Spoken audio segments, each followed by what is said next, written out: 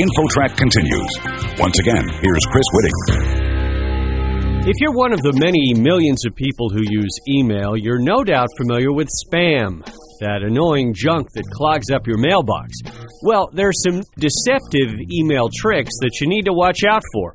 And with more on that, let's welcome Deborah Berlin. She's the director of the Consumer Privacy Awareness Project. Deborah, how are you? I'm fine, thanks. Could you tell us what this spam scam is all about? It has to do with connecting social networks that we all use with inviting folks to look at photos.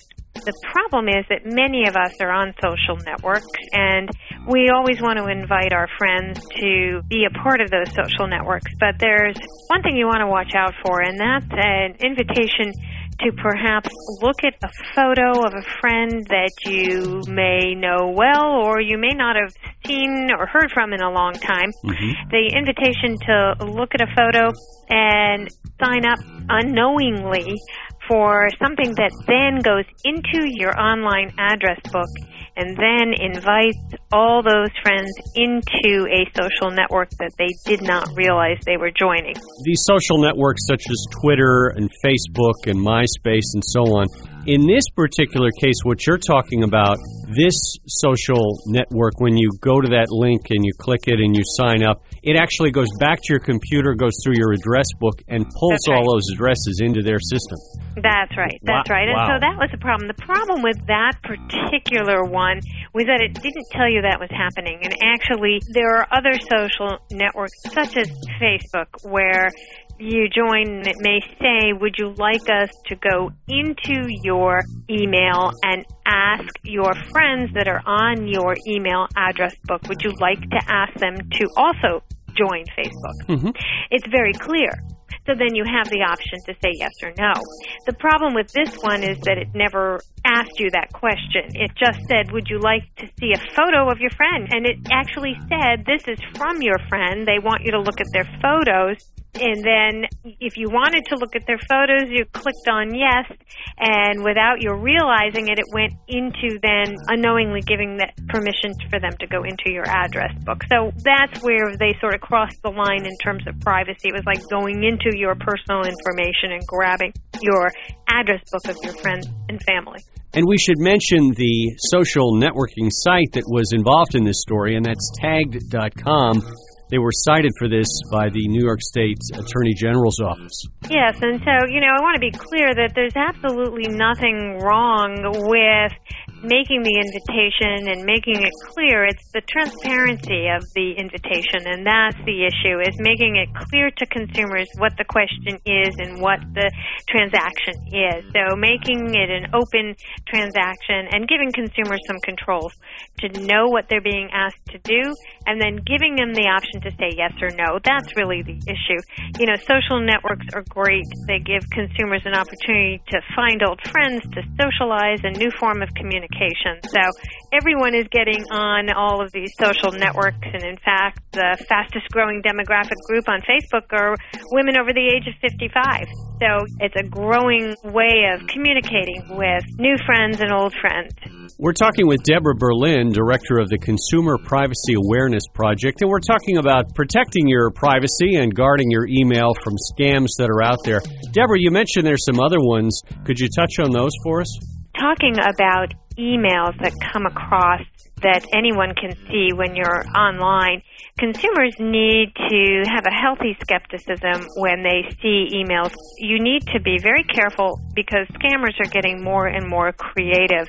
And some consumers may see things that really look like they're coming from an establishment that you do business with, or even from a bank that you're using.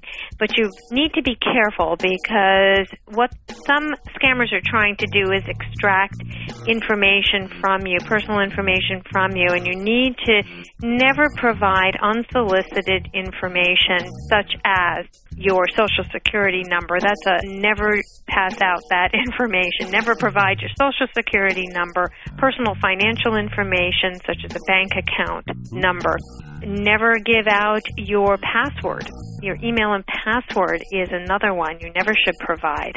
So consumers should be very wary. I've even gotten those on a regular basis of emails that look like they're coming from my email provider asking me to verify my account, or they're going to close it because of some problems they've had. And could I just verify my account information and provide my name and my email and my password?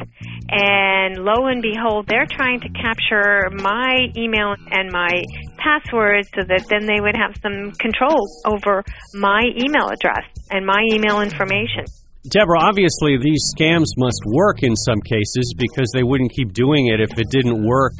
If you do click something or put some information in and then you realize, I probably shouldn't have done that, what are your options at that point?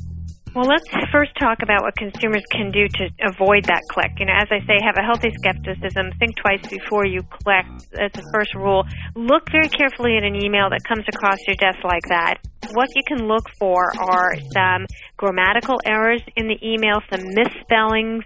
Look very carefully at the email address from the sender. What you'll notice right away is that it's not from yahoo.com, but it's from another email address. And even though they say it may be coming from Yahoo or from Google or from some other provider, it's not. And so look for those little tip-offs. Look, as I said, for grammatical errors and misspellings. They usually run rampant in those sort of emails. So those are great tip-offs. When you have provided that sort of information, I recommend that consumers change passwords. When you initially develop your passwords, you should come up with passwords that are difficult to identify. Number one, that's always a rule. But if that does happen, change your password. There are some other things that consumers can do, but initially the best advice is to try and avoid those by being careful and thinking twice before you respond and click on those things. That's good advice, Deborah. In terms of using the internet as opposed to email, there are sites now, I guess, which if you just go to the site, you can pick up a virus or some type of software into your computer that can get your private information. Are there any ideas you have for consumers regarding that situation? Well, consumers should definitely stay up on the latest antivirus software. And I would highly recommend that consumers go online and do some search and get the latest antivirus and malware software for their computers. It's really important that everybody do stay up to date with that so that you can, as best possible, avoid those sorts of viruses entering your computer. Well, that website, if you want to check out the guide that's on there, is consumerprivacyawareness.org. That's consumerprivacyawareness.org. And Deborah Berlin, Director of the Consumer Privacy Awareness Project, we want to thank you for joining us on InfoTrack. Well, thank you very much. You're listening to InfoTrack, the weekly show with information you should know, a production of Syndication Networks.